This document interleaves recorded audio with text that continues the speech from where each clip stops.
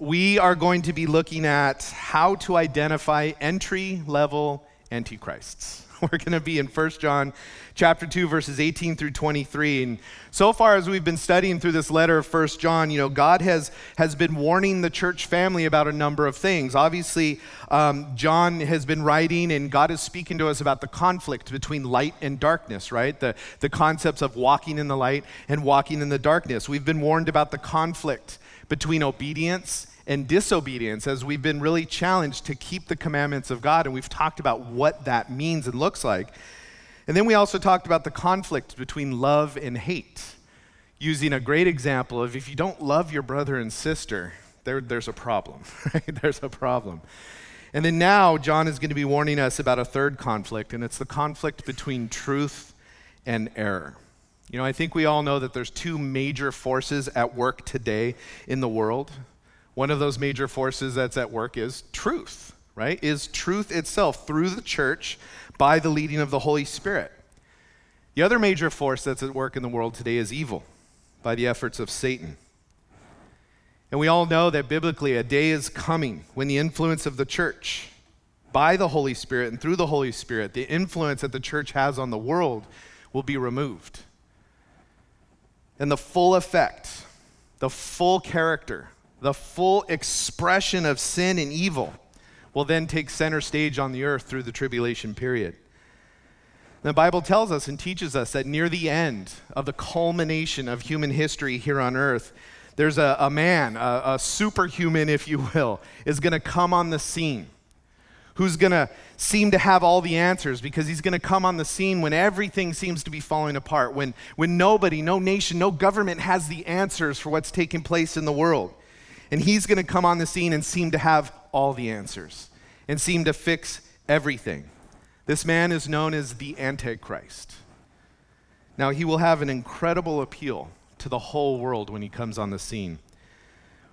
Somebody put it this way: he will have the oratorical skills of a John Kennedy, the inspirational power of a Winston Churchill, the determination of a Joseph Stalin, the vision of a Karl Marx, the respectability of a Gandhi, the military prowess of a Douglas MacArthur, and the charm of a Will Rogers, and the genius of a King Solomon.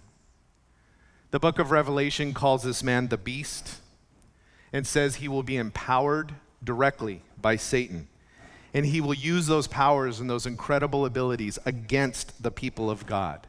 He will be the ultimate wolf in sheep's clothing. But there's another danger that John warns us about, and what we'll be looking at in the verses we're looking at this morning. It's not a warning just about the Antichrist, but it's a warning about entry-level antichrists that exist here and now in the world we live in today. And so verses 18 through 23 that we'll be looking at this morning is about how to recognize them, how to be able to identify them. The term Antichrist, it's a term used in Scripture only by John. John is the only one who uses that actual term. He uses it in 1 John 2, 1 John 4, and 2 John 1 and 7. Interestingly enough, the word Antichrist itself isn't found in Revelation. However, he is described there. This word Antichrist in the Bible and Antichrists is used to describe three different things. It can describe a spirit or an influence or an attitude in the world or in our lives that opposes or denies Jesus Christ. Antichrist can also be used to describe false teachers who embody this spirit of opposing Jesus Christ and opposing his truth, whether directly or indirectly. And then, of course, the term also refers to a very specific person who will head up the final world rebellion against Jesus Christ in the end times. Now, later on in John's letter, in 1 John 4:3, John speaks of the spirit of the Antichrist, which I believe is in and has been in the world all the way since the very beginning when Satan declared war on God back in Genesis chapter 3. This spirit, this attitude of being opposed to Christ, opposed to God and his work. Now this spirit, this influence is behind every false doctrine that has ever come up in the world. It's behind every religious substitute for Christian truth found in Jesus Christ that has ever come up in the world. And this word Antichrist, the part of it, anti, means two things, or can mean two things. It can mean against something or instead of something. And that just tells us, and we see through the word, that Satan is and has been and will continue to be in a frenzy fighting against Christ, fighting against his eternal truth, and constantly trying to substitute his counterfeits for the realities and the truths that are found only in Jesus Christ. So this morning, we're going to be speaking of these false teachers who embody the Spirit, the Antichrists, plural, that John writes here, and how to recognize them. We're going to look at 3 ways to recognize them or to acknowledge them, to acknowledge and identify these entry-level Antichrists. And the first one will be the test of time. The second one will be the test of togetherness. And the third one will be the test of teaching. But before we get to that, let's begin by worshiping and praising God. We want to thank him, obviously, for what he's done. Thank him for what he's doing just recently in our country. And thank you for his work in our lives and in this world. We know he told us that as we get closer to the end times, things are going to get worse. But God still is victorious at all times. And he still works in and through his people and in and through his church. And we want to worship him and praise him for that work, for dwelling and living within us and helping us to always discern truth from error. Let's pray. Father, we thank you, God, so much for who you are. God, we're so thankful for what you did with our Supreme Court recently, Lord, in protecting the lives of the unborn. We know, God, this didn't do away with abortion, Lord. We know that it just simply said it's not a constitutional right. It never was, and it returned the decision back to the states, Lord. So we know there's still a battle going on. We know, God, we still need to pray against those who are going to fight aggressively for the right to murder children, to murder the unborn children in this world. God, I pray that we would never forget the 63 million that have lost their lives since Roe v. Wade came into place. God, we know that the church is called to be the salt and the light. We are called to be the seasoning in this world for morality and goodness and what you want in your heart, God. And we know, Lord, that there are those in this world today that are anti-Christ, those that stand opposed to you, opposed to your truth, opposed to your morality, and opposed to everything that you are and you want, God. And Lord, you use us as your people. Flawed as we are, God, you do mighty miracles through our lives, God, as we trust and yield to you. And so, Lord, today, just encourage us, build us up, Lord. God, continue to mold us and to shape us into the people that will stand in this world, Lord, for righteousness, that will stand to help and serve those that are in crisis, Lord, and especially in the context of Roe v. Wade, Lord, the women that are in very difficult situations with pregnancies, God, that we would be people to love and to help and to come alongside and to be who you were in this world, God, that you came to lay down your life for our betterment. Lord, we love you. We thank you. We want to worship and praise you now, God, because you are worthy, you are almighty, you are glorious. It's in Jesus' name we pray. Amen. All right. As I said, we're going to be in 1 John chapter 2, verse 18 this morning.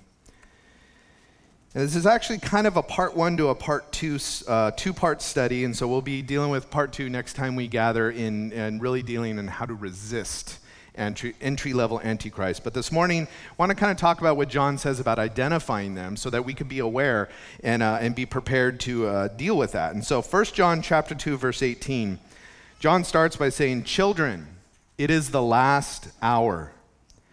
And as you have heard that Antichrist is coming, even now many Antichrists have come. By this we know that it is the last hour." Now again, John uses this term children. It's the same term he used back in verse 12, little children. It's his term of endearment as he's writing to the people that he's writing to. And at this point in his life, he's really towards the end of his life, and he's a spiritual father to many, and he's greatly concerned, as parents generally are concerned, with the growth and the maturity, and he's concerned with the growth and maturity of the believers that are in the family of Christ and those that he has the opportunity to minister to. And that's just really one of the good marks, I think, of a good father, of a good caretaker, of a good shepherd. You know, they watch out and they protect those in their care. They watch out for them and they want to warn them about things that might come along to harm them. And, that's really what a good shepherd would do in the world of shepherding. A good shepherd doesn't let wolves come into the flock because it's dangerous, and the wolves will tear up the flock and injure and wound them. And so this is what John is doing here in warning them with this warning. And so verse 18 is really the first test, if you will, of identifying Antichrist. And it's less of a test and more than a notice of be aware of the time that we live in. But in verse 18, he says, children, it's the last hour, right? One of the things that young kids can sometimes have difficulty grasping is the concept of time, right? Parents, if you've ever gone on a road trip somewhere with your kids, you've experienced this. Are we there yet? No. Are we there yet? No. Are we there yet? No. And so on and so forth, right? How long till Christmas? Christmas was yesterday, right? 364 days. That's how long till next Christmas. But it's important, to have a grasp of time. And we, as God's children, it's important to the Lord that we know what time it is spiritually. And so he uses this phrase, children, it is the last hour. Back in chapter 2, verse 8, he made reference to the darkness and the light. He said, the darkness is passing away and the true light is already shining. And that was in reference to Jesus Christ having come on the scene, having been born into the world, having lived his life, having died for the sins of the whole world and been resurrected. And so when he uses this phrase, last hour, it's actually describing a kind of time, not so much a duration of time. And the reason I'm pointing that out is sometimes people will read scripture, especially one like this, and they go, well, if it was the last hour 2,000 years ago, how come we're still here? Right? Why are we still waiting for Jesus to return? And so this phrase, last hour, it's not talking about literally 60 minutes. It's referring to a kind of time. Really, it's a phrase that refers to the last part of the present age of the world's existence. That's what he means when he says last hour, okay? Ever since the death and resurrection of Jesus Christ, we've been in the last hour, the last time frame of this current age of the world's existence. Since the death and resurrection of Jesus Christ, God has been doing a new thing, right? The death of Jesus and his resurrection, that's when something new started. That's when the new covenant was instituted. And you look back through scripture, you'll see that all of Old Testament history really was preparing the way for the work of Christ on the cross. All of Old Testament history was leading up to that, right? The Jewish people were always looking forward to the Messiah and they couldn't wait for him to come. But then all of history since that time has been in preparation of the end of this world as we know it. As God has now provided salvation to all who would call on the name of Jesus Christ, and then in his infinite patience and long suffering is allowing everybody who will get saved to get saved through time, but it's all leading up towards the end of all things. And of course, the end is when Jesus will return and establish his kingdom, which is still a future event on the biblical timeline. But the work of salvation, the work of our salvation, was a work that was completed at the cross. The salvation for sinners, that work was done at the cross and offered to humanity in that sense that, look, here's the work. It's done. I died. I rose again. Just believe in me and you will be saved. And ever since then, we have been living in the age of grace, where God's grace is just being poured out upon the world as that offer of salvation is offered to generation after generation. But from John's time till now, this last hour he speaks about, there have been ungodly false teachers coming up over and over and over. Tools of Satan himself to twist and to pervert the truth of God. Why? So that people will be led astray and not find salvation. That's the devil's work. He doesn't want you to get saved. He doesn't want people to be saved. Why? Because he's evil and he's hate-filled, and he knows God loves you. God loves you enough to have paid the price for your sin. The devil's like, if I could keep you from receiving that, well, that's going to hurt God and mission accomplished for the devil. And so ever since then, there have been these false teachers and false teachings come up to lead people astray. And that's incidentally, biblically, one of the distinguishing marks of the end times, right? An increasing spiritual deception around the world. In 1 Timothy chapter 4, verse 1, it says, "Now the Spirit explicitly says that in the latter times some will depart from the faith, paying attention to deceitful spirits and the teachings of demons, through the hypocrisy of liars whose consciences are seared." And then in Matthew chapter 24, Jesus was telling his disciples about the signs of the end of the age, right? They said, hey, what are the signs of the end of the age? What are they going to be? Well, a couple of the things he said is he goes, "Many will come in my name, saying, I am the Messiah," or the Christ, "and will deceive many." And then he said, "False messiahs and false prophets will arise and perform great signs and wonders and lead astray, if possible, even the elect." And that phrase there is he's going, that's how powerful they're going to be, that even if it was possible for the saved to be led astray, like that's how much power they have in their influence. But these false Christs, these false messiahs, these antichrists, can be someone that claims to be Christ, that claims to be Jesus. That's where you get the instead of part of antichrist. Anti means instead of. It's a counterfeit. And throughout the centuries, there's been more and more people that have claimed to be Jesus. And they're just all over the place. But it's something that's always been around, but has been ramping up as we get closer to the end times. People saying, "I'm Jesus. I'm him. I'm the one. I'm the guy." But then you also can see false Christs and false messiahs when someone introduces a teaching that veers away from what the Bible says and tries to redefine who Jesus is differently than what Scripture defines him as. This is the against part of Antichrist, against the teaching of Christ, against who he is. And these are the situations that we've seen in the century since Jesus was here, with all the different cults that have popped up, right? Mormonism, they teach a different Jesus. Jehovah's Witnesses, they teach a different Jesus. There are so many different faiths out there that teach wrong things about Jesus. Islam says, "Oh, we believe in Jesus." Well, they believe in something different about Jesus. You have Christian Science. You have, just on and on and on and on the list of people that or faiths where they've tried to introduce false teachings about who Jesus is.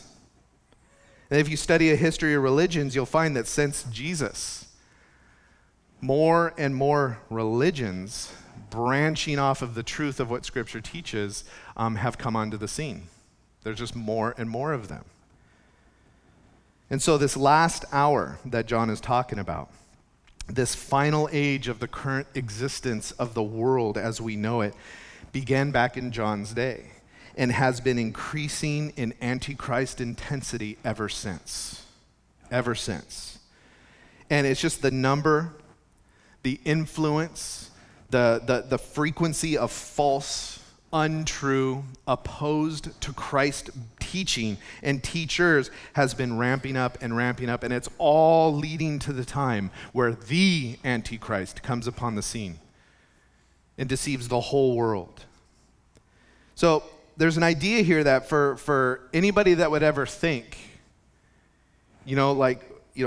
another false teacher, come on, can there be that many? Can there really be that many false teachers? Everything from people who are overtly like, we hate Jesus, to people that are like, oh no, I believe in Jesus, but let me water everything down and twist what the word says about him. Can there really be that many? Well, yes, there can. And John references that from his time until now, there have been many antichrists. And so, like I said, his first point maybe is less how to identify an entry-level antichrist, but more so how to identify the time that we're in. That the ramping up of Antichrist really tells us that we're close. And understanding the frequency of these Antichrist people, teachers, faiths, and philosophies indicate where we're at on the timeline. And it just highlights the need to be diligent in knowing God's truth. It highlights the need to knowing what the Bible says about who Jesus is. And because there's all kinds of false things out there, and the attack on who Jesus is more intense than it has ever been, and it's only going to get worse. And so if you're not well-versed in who Jesus is, it's going to be easier for you to be led astray into false teachings about who he is.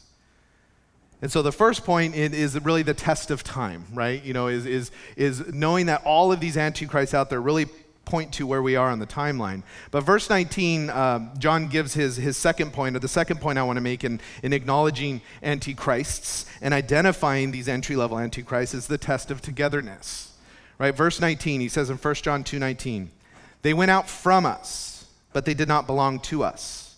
For if they had belonged to us, they would have remained with us. However, they went out so that it might be made clear that none of them belonged to us. This is the test of togetherness, right? This is one of the ways to identify whether someone is operating in the spirit of Antichrist, is operating as a little Antichrist, as a junior Antichrist, if you will, right? It's the test of togetherness. Now, when he says they went out from us, but they did not belong to us, he isn't speaking here of Christians, saved Christians who might leave one fellowship to go join another fellowship at another church, all right? Like some people over the years have tried to abuse this verse to say that, oh, you left Hosanna, you're Antichrist. Well, that's ridiculous, okay? That's not true at all, right? And I would never say that, nor anybody should say that. For a Christian to say, God's calling me from this fellowship to another, or there's a reason I'm moving from this fellowship to another, there's nothing wrong with that. There's no issue with that biblically, right? Go where God is leading you and where you're ministered to and fed and all of that.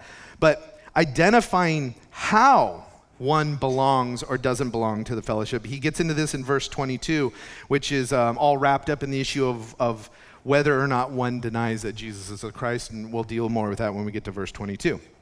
But what's interesting here is if you go back and you study history of religions and you look at all the branch faiths and stuff that have come about in the last 2,000 years, you'll find that there's a lot of them, an overwhelming amount of them, that came out of real Bible-based scriptural churches.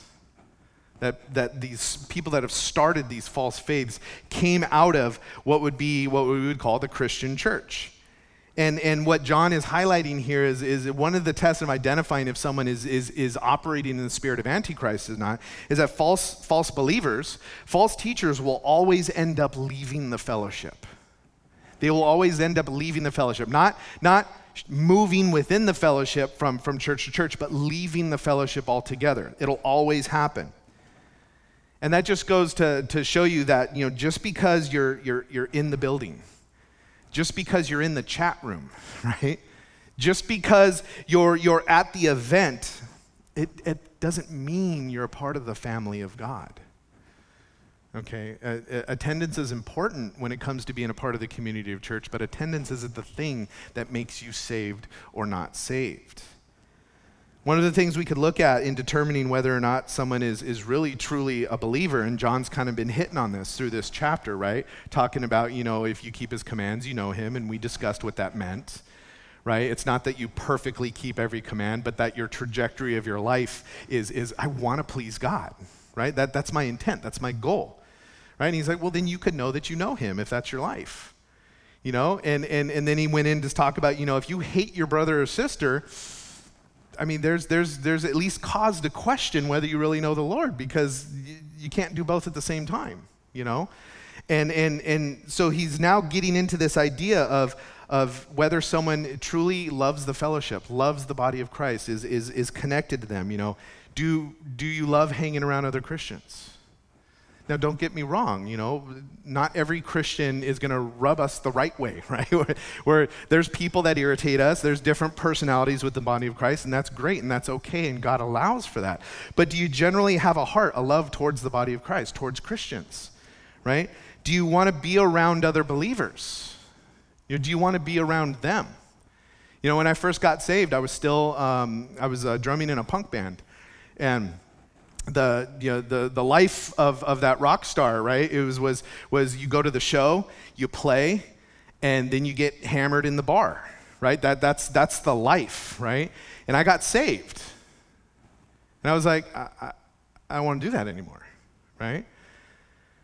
I found myself going to shows and we would drum or we would play and we'd have this great show and it was awesome. And then I'd be packing up to leave and the guys in the band were like, "Where are you going?"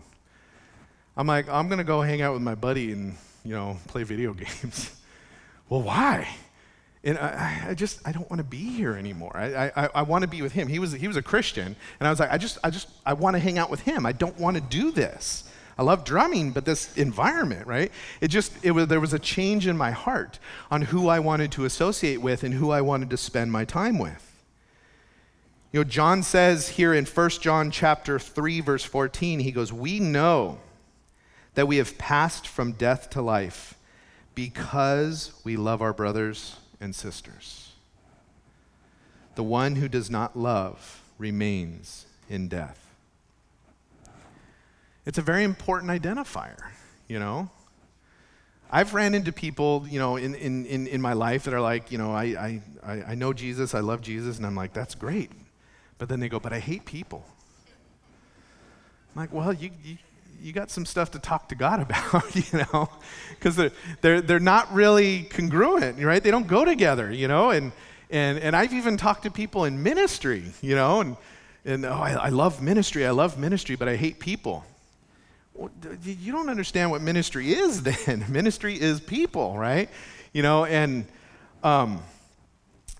there are some, that attend church and watch stuff online, diligently and are plugged in, and they maybe they have a Bible but they never feel comfortable around God's people.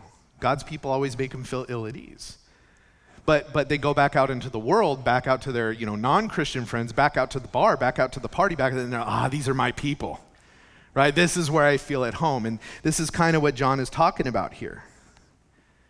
That the Antichrist, or those with an Antichrist spirit or operating an Antichrist spirit, will always leave the fellowship because they're not part of it. They don't feel comfortable there. They don't belong, is the word he uses. And so entry-level antichrists and false teachers opposed to the truth of Jesus that God's word declares will eventually, and this is where all these false faiths spin out, they'll eventually find some verse that they'll take out of context, and then they'll spin that out of context into some new theology and branch off into some weird branch of Christianity. But then still claim, "Oh no, we're Christians. We're Christians. We're still a part of the church." And that's how the world views like Mormonism today. Oh, it's just a Christian, what's the word, denomination. Oh, Mormons are just a Christian denomination. And no, they're not. I know Mormons. They're a lot of them that I've met. They're great people and have great hearts, but they're just deceived. It's not a branch or a denomination of Christianity. It's a false faith because of what it teaches about Jesus.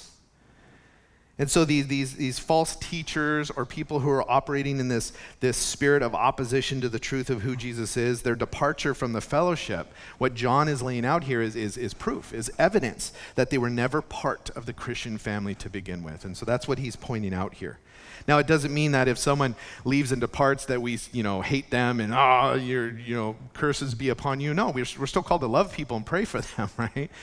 But when we're looking at teachers we're listening to and we're looking at the fellowship, the koinonia that God has for us as the church, sometimes we have to evaluate who we're spending our time with because of the effect that they can have on us, as much as we're praying that we have a positive effect on them.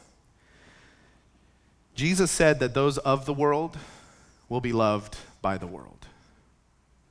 And when he said that, it was talking about that, those within the church who go out and they preach a false, twisted gospel. They start preaching untruths, things that are contrary to the biblical record of who Jesus is and all of that. When they go out to do that, it'll always be characterized by a false presentation of who Jesus is and what he did and everything connected to that. But the world will look at those Bible-believing, or those Christians, and then they'll look at the Bible-believing Christians and go, "Why can't you be more like them?" And we see that in our world today. Some that go so far as to say, we're never going to talk about sin. And I'm treading a very careful line here, okay? I do not declare to know anybody's heart, all right? But in observation, when I see some that go, no, we're not going to talk about sin, we're not going to talk about lifestyles, we're not going to talk about abortion, we're not going to talk about anything, we're just going to simply talk about, your best life. And you go, and the world goes, we love that church, we love that guy, we love his ministry. And then they look at those who go, no, sin is real and you need to repent of that. And the world goes, why? Shut up, why can't you be like them? And to some degree, there's a spirit of opposition towards the truth of what the Bible says. Now, again, I'm not declaring that I know anybody's heart in a passing condemnation on anybody, but there's at least concern and something to pay attention to, right? Sometimes we're surprised when someone might leave solid doctrinal, good theology. They might leave the fellowship to pursue falsehoods, and that might be a surprise to us, But what John is saying here is, look, they're leaving. It's evidence that there was something other than genuine love for Christ in their hearts all along. Think of the example of Judas Iscariot, right? We think of Judas in his life, and we're at the Last Supper. And Jesus says to the 12 that are assembled there, somebody sitting here now is going to betray me. And what does it tell us in the story? The disciples were shocked. Who is it? You know what nobody there did? I knew it! Judas is a snake! Not a single one of them said that. All of them were, is it me? Who? Who could it possibly be?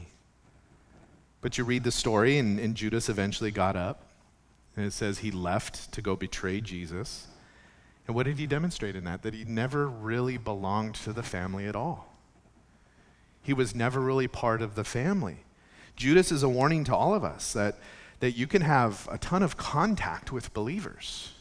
You can hear great teaching and preaching. You could be raised in a Christian home. You could be doing Christian things, but never personally come to know Jesus Christ, Jesus the Christ, as your Lord and Savior. You can act like a Christian, you could speak like a Christian, you can carry a Bible like a Christian, but eventually when you depart the fellowship, and incidentally, that phrase, it says there in verse 19, they went out from us. That phrase means to forsake something, to turn away or to leave something entirely.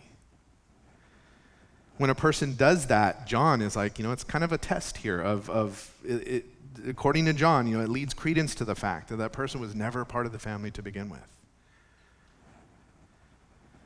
So identifying entry-level Antichrist involves whether or not they remain in the fellowship.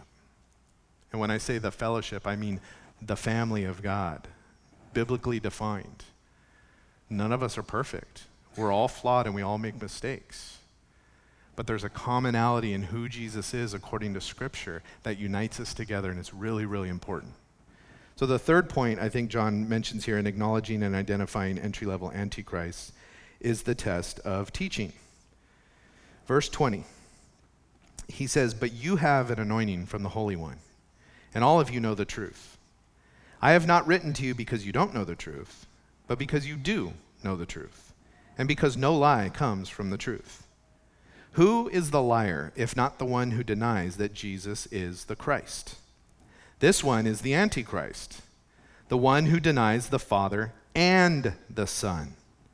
No one who denies the Son has the Father, and he who confesses the Son has the Father as well. Now, we're going to look at verses 20 and 21 next time as we're looking at how to resist entry-level Antichrist, but the identifying test here we find in verse 22 and 23. The test is this: what does a person say or teach about Jesus Christ?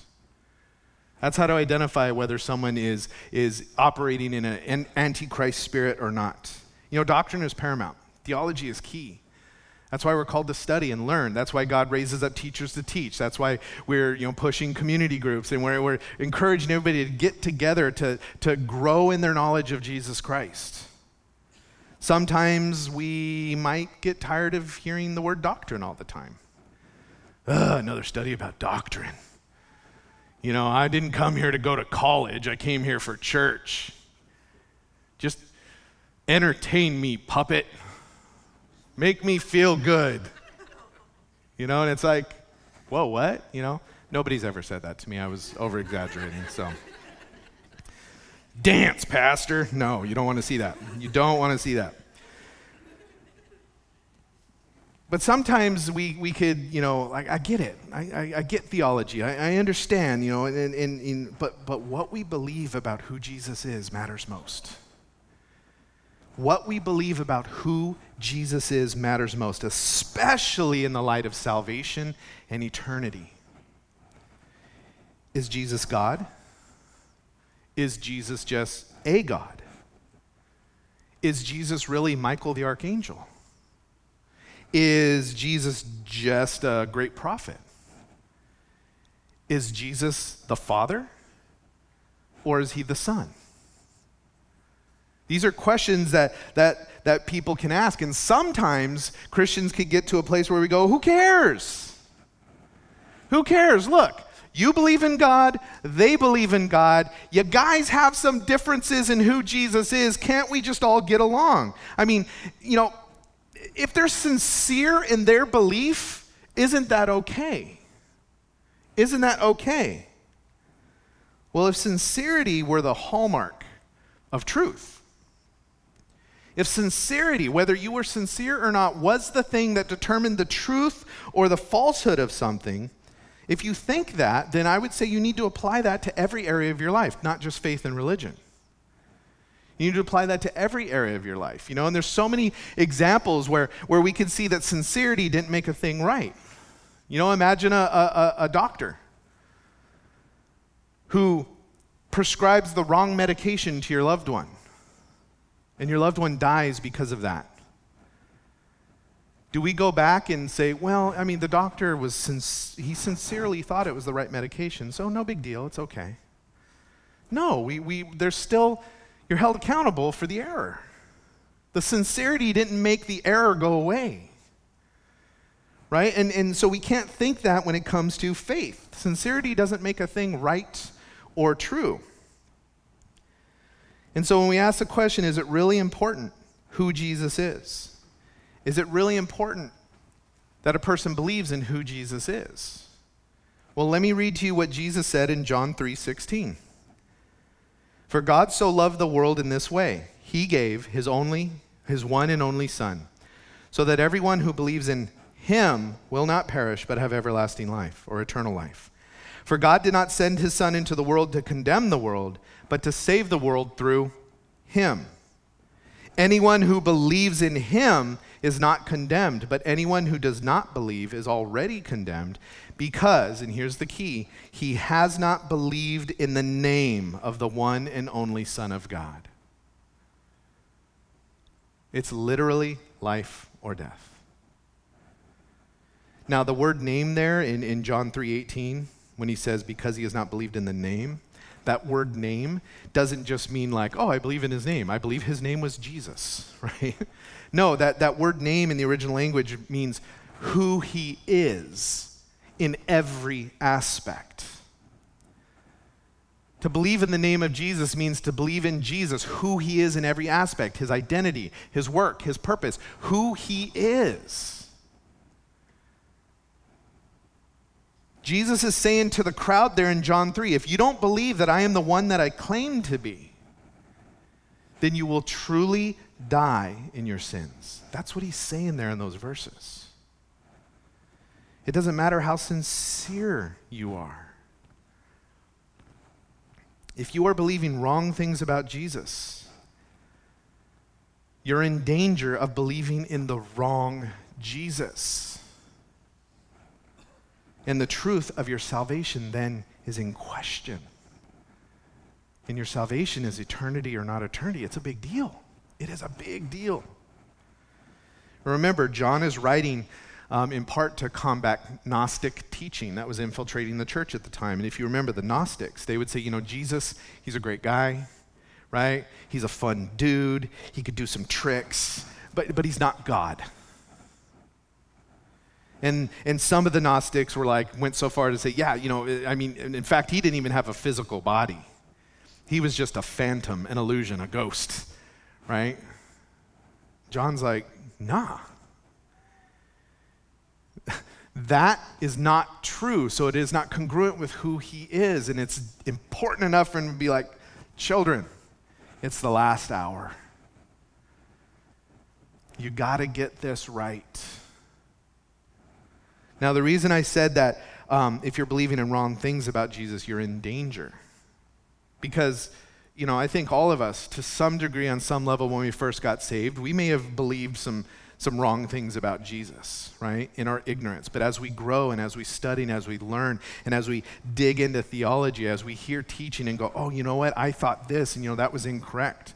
But when we hang on to those untruths and go, even though the Bible says the opposite of what I'm believing in, I'm still going to hang on to this truth. When you do that, you're in danger. So John is telling us here, you could really kind of tell if someone's Antichrist or not. You could even, at least start the determination on whether you think someone might be truly saved or not, truly a believer, by what they say about Jesus Christ. Again, at the end of the day, none of us know a person's heart. But we're to know truth and to be able to say, that's not right. That's not what the Bible says about who Jesus is. Is what they say about who he is what Jesus himself said about who he is? Is what they teach about who Jesus is what God said in his word about who he is? Now it's interesting what you think, what specifically is John pointing out about their denial? John says that they deny that Jesus is the Christ. That's what it says there. They deny that he is the Christ. If you're a brand new baby Christian here or watching online, Christ is not his last name, all right? It's a title. When we say Jesus Christ, it's Jesus the Christ. The concept from the Old Testament and the Jewish culture was he's the Messiah, the Savior, right? It's a phrase that means the anointed one, the Messiah, the Savior, the deliverer. All this is wrapped up that Jesus is the Christ.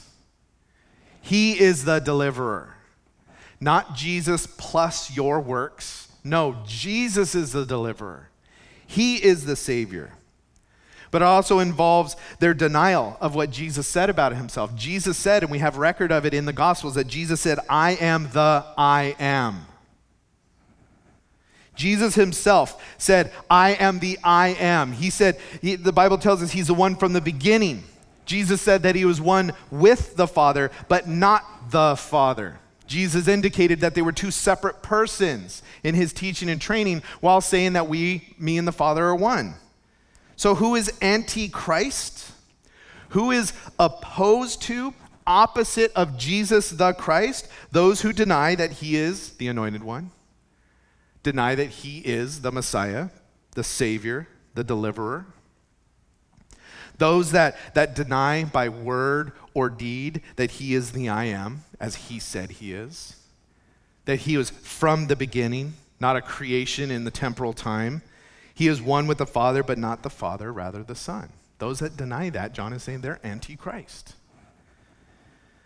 Verse 22, he goes, who is the liar, if not the one who denies that Jesus is the Christ? This one is the Antichrist, the one who denies the Father and the Son. No one who denies the Son has the Father. He who confesses the Son has the Father as well.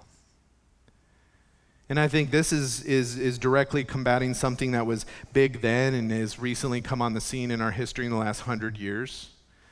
This idea that they're Jesus as the Son and God the Father, they're not separate. There's this aggressive denial of the Trinity in the world today, and that there is no Trinity, that Jesus is the Father, like he is the Father. The Father left heaven and became Jesus, and there is no Holy Spirit. And it's a big teaching today, and there's hundreds of thousands of adherents to this false doctrine. But in John 5, look at what Jesus said. Jesus responded to them, John 5:17. My Father is still working, and I am working also. This is why the Jews began trying all the more to kill him. Not only was he breaking the Sabbath, but he was even calling God his own Father, making himself equal to God. Jesus replied, "Truly, I tell you, the Son is not able to do anything on his own, but only what he sees the Father doing. For whatever the Father does, the Son likewise does these things. For the Father loves the Son and shows him everything he is doing, and he will show him greater works than these so that you will be amazed. And just as the Father raises the dead and gives them life, so the Son also gives life to whom he wants. The Father, in fact, judges no one, but has given all judgment to the Son, so that all people may honor the Son just as they honor the Father. Anyone who does not honor the Son does not honor the Father who sent him." And again, I think John may have had this in mind as he was writing this letter of 1 John. There are those in the world today. There are those in churches today. There are those who say, I believe God.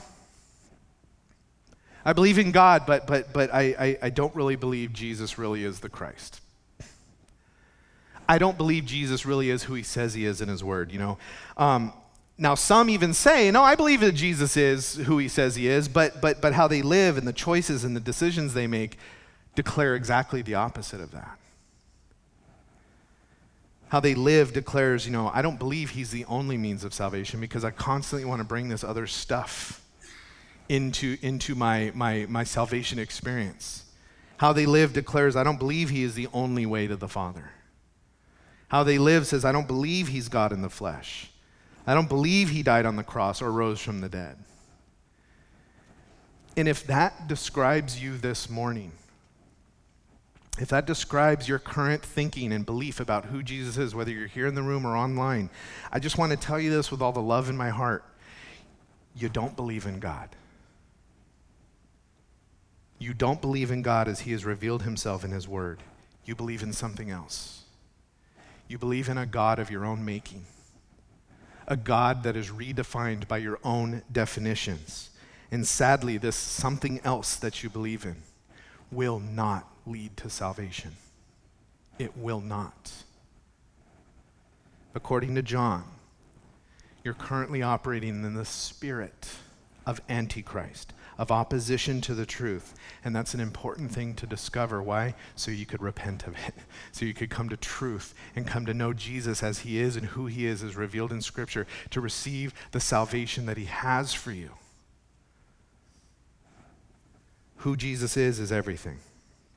Because if he isn't who he says he is, if he isn't God, if he isn't the Christ, well, then we're in big trouble. Because it would mean that we're following a lunatic who blatantly lied to everybody. That's what it would mean. Because he went around telling people he was God. He went around telling people he was the Messiah, he was the Christ.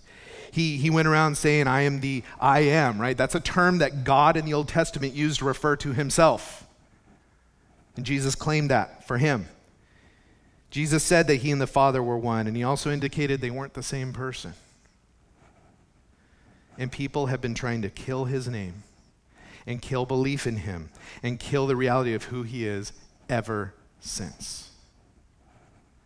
You ever notice that it's when Jesus is brought up, people can get really mad? Some of us go to our family events. Don't talk about Jesus, right? I think most of you that I know here, you're like, nah, we're going to talk about Jesus. Right? I love that. I love that.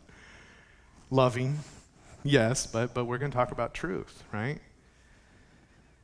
Jesus, you bring him up in a conversation with people at work or wherever, people get really mad, but not so much when you bring up Muhammad. Not so much when you bring up Buddha. Not so much when you bring up some other religious figure, but bring up Jesus. Bring up the claims he made. Bring up what he said about who he is and all the implications of that. And oh boy, you cause all kinds of trouble. Why is it that Christian prayer is fought against in schools, but not Islamic prayer? It's because it's not about religion. It's about Jesus. It's about Jesus. Why? Because the name of Jesus represents more than just a figurehead in history. It represents way more than that. Jesus made serious, radical claims, and he made demands on the lives of people based upon those claims. Claims like, you must be born again. Claims like, I am the only way, the only truth, and the only life, and nobody comes to the Father but through me. Claims like, no one gets to heaven but through me. And those claims fly in the face of our sinful culture. How dare you tell me that whatever I want is not going to get me everything I want? There are many people today who are Antichrist. They may not be the Antichrist, but they operate in the spirit of opposition to Jesus, and they operate in a spirit of substitutionary or counterfeit versions of who he is or who he claimed to be. And it's important for us to learn the difference, to learn to discern the difference between truth and error regarding this, because it is literally a matter of eternal life and eternal death. And I know we've been saying this for a long time, but the end is closer today than it has ever been. Closer today than it has ever been. The sheer number and frequency of false teachers, the sheer number and frequency of false faiths is evidence of that. Be loving, but be cautious with those who leave the fellowship to go after a different gospel or a different definition of who Jesus is. Look into what they teach about him. Look into what they say about him and the everything related to his person and his work. Because here's the truth. Jesus is God, the second person of the Godhead, the Holy Trinity, which is composed of God the Father, God the Son, and God the Holy Spirit. He came to this earth 2,000 years ago and was born of a virgin, fully God and fully man at the same time. He lived a perfect, sinless life, revealing to us God in a fresh, new way, revealing to us God's heart, God's mind, his intention, his desire. And then this Jesus died on a cross for the sins of all mankind, past, present, and future. Why? Because he alone was and ever would be without sin. He alone served as the perfect atonement to satisfy the holy judgment of God against sin. Having paid the price, he rose from the dead, documented by hundreds and hundreds of eyewitnesses, and ascended back into heaven where he ever lives to intercede on our behalf. Because he is who he is. Because he did what he said he came to do. We, all of us, when we truly put our faith and trust in him, who he says he is, not our twisted versions, in who he says he is, we are forgiven of every sin we have ever done and forgiven of every sin we will ever do. Our dead spirit is made alive. We are born again, as Scripture says, and we are seated or sealed by the Holy Spirit of promise, identified as his children forevermore, guaranteed the hope of heaven. This is our Jesus. This is who he is and what he did for us. Any other Jesus is false. Any other Jesus is a lie. And I say that boldly. I proclaim that boldly, and so should you as Christians. Those who preach those lies, those who trust in those untruths will sadly find themselves without a Savior on Judgment Day.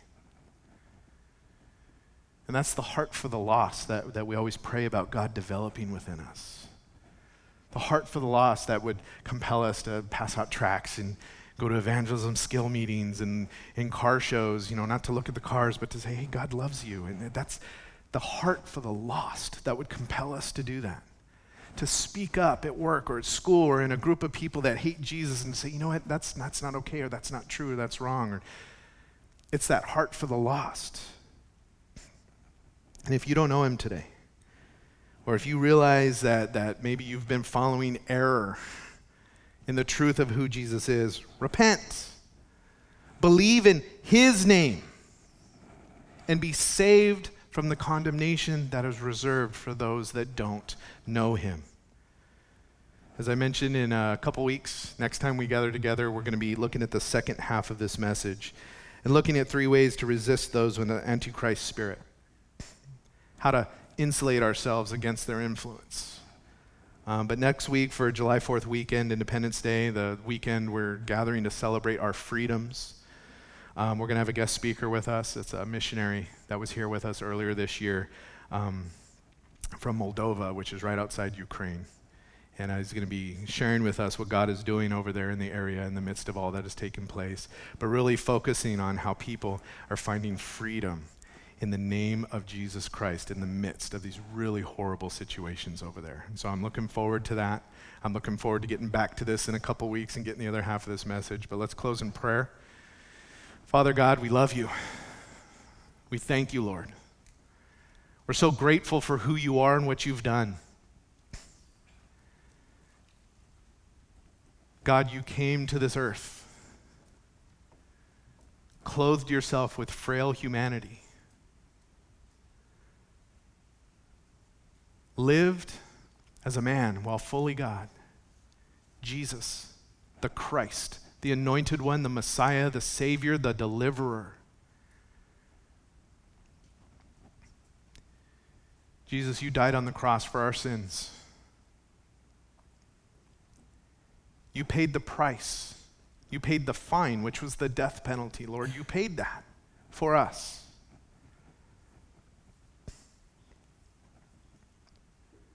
God, you did that because you're God. You were the only one perfect without sin. Jesus, you aren't some angel. You're not just some great prophet.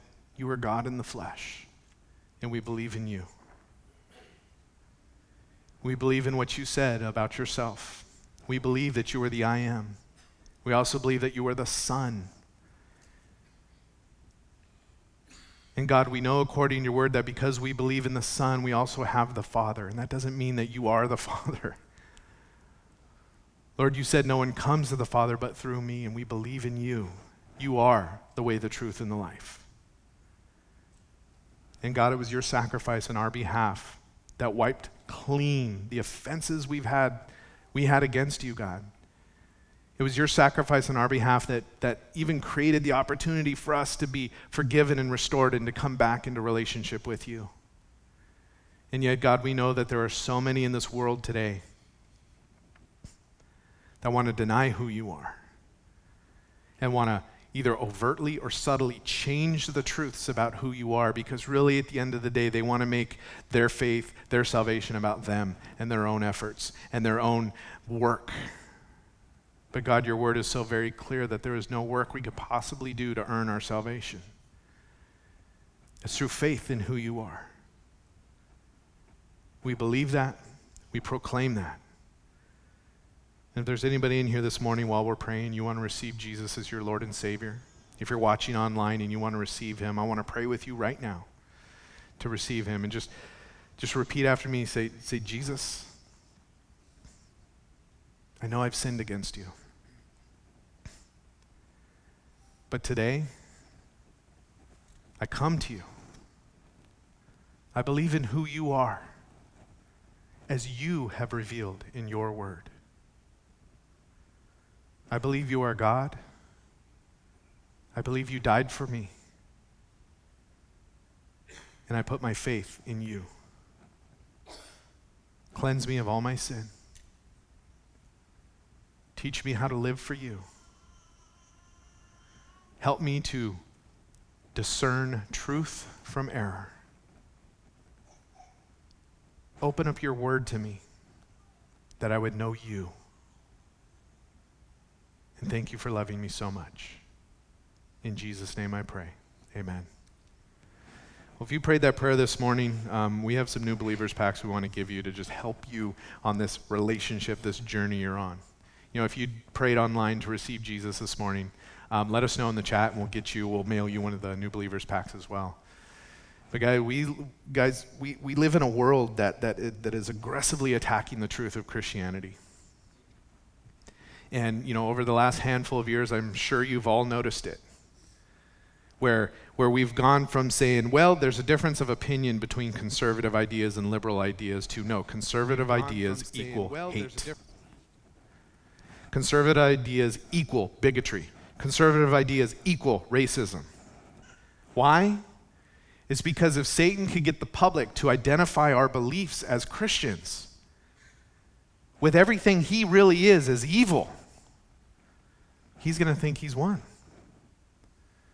But we know that Jesus is alive. We know that he is God Almighty, that he is on the throne. His will be done.